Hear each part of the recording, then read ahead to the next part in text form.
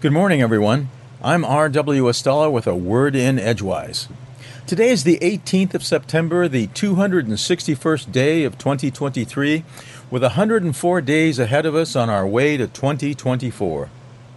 As Tropical Storm Lee, not so long ago referred to as a hurricane, clears the Canadian Maritimes and spins eastward into the North Atlantic, like many of its ancestors have in years past, how readily my recollection of the 1985 meteorological event named Gloria spirals into the present.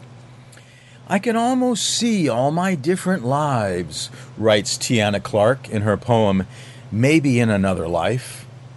Almost taste them, like trying to catch the tail end of a cinematic dream before it evaporates. Only a small sampling of blossoms remain here and there in our garden, a yellow Stella d'Oro lily, a couple of red and pink hollyhocks, some stands of white Queen's Anne lace, and several bunches of little white flowers at the ends of oregano, going to seed. Thomas More's early 19th century lines arrive right on time.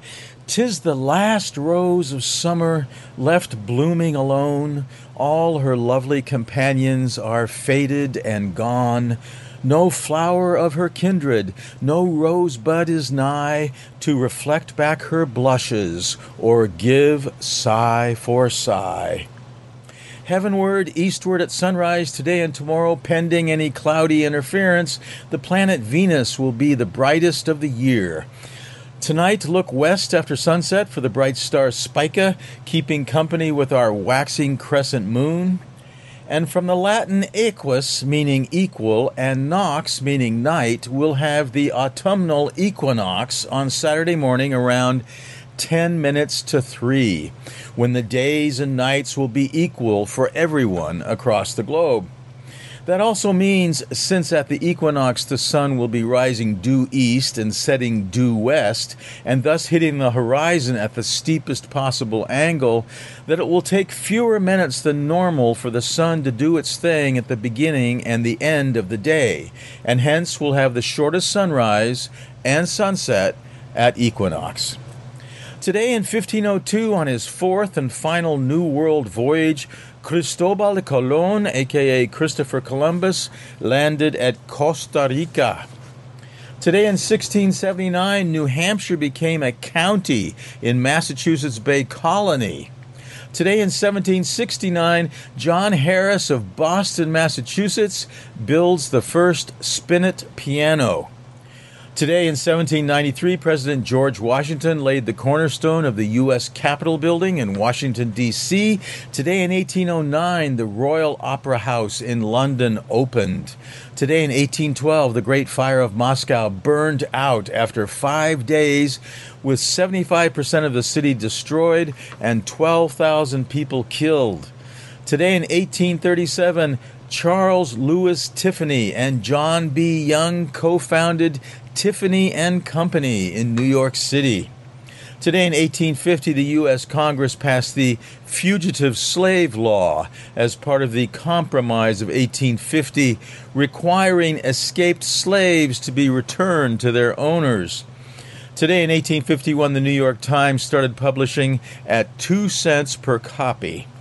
Today in 1899, Scott Joplin was granted copyright by the U.S. Copyright Office for the most famous ragtime composition, his Maple Leaf Rag.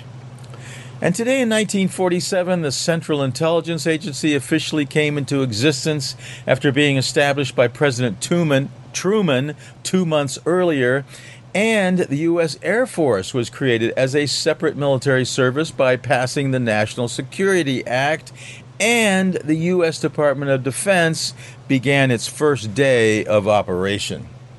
Today in 1905 in Stockholm, Sweden, Greta Louisa Gustafsson was born as the third and last child of Carl Gustafsson, a laborer, and his wife, Anna, who were poor but hard-working. When her father became ill from the Spanish flu in 1919, young Greta nursed him while her elder siblings took on outside jobs. And when her father Karl died in 1920, 14-year-old Greta left school to work in a barbershop where she lathered faces for the barber to shave. Then, biographer Ed Morrow tells us, Greta became a salesgirl at Stockholm's PUB department store, where the store's public relations man economized on filming ads by using several of the store's salesgirls, including Greta, as models, paying them $3 per day. 3 of the girls served to illustrate how to look desirable by optimal use of dress and cosmetics, while one girl, who happened to be Greta, served as the oddball example of how not to look. The ads were shown in local movie houses, and Greta, in her garish check skirt with check scarf, became the star, subsequently appearing in additional ad films despite her mother's opposition. When Swedish film director Eric Petchler visited the store to buy costumes, Greta, now 16 years old, cornered him and said she wanted to be a movie actress. The director was impressed with Greta's chubby, wholesome looks, gave her a screen test, and cast her in the comedy Peter the Tramp. Afterwards, Greta analyzed her performance and realized she needed professional training, subsequently talking her way into the Swedish Royal Dramatic Theatre Academy, where director Moritz Stille took her under his wing, cast her in Gösta Berling's saga, and changed her name, settling on Greta Garbo. Greta's mother eventually accepted Greta's career, though expressing disdain for watching strange men kissing her on screen.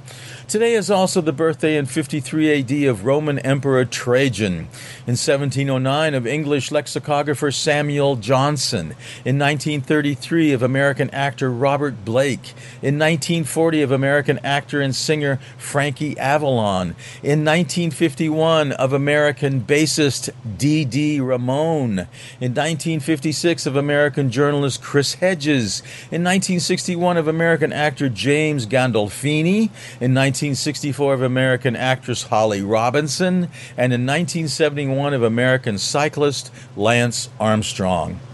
From Orono, Maine, I'm R.W. Estella with a word in Edgewise. Here's to the official transition from summer to fall, to the 37th week of 2023, and to my son Gabriel's birthday on Wednesday.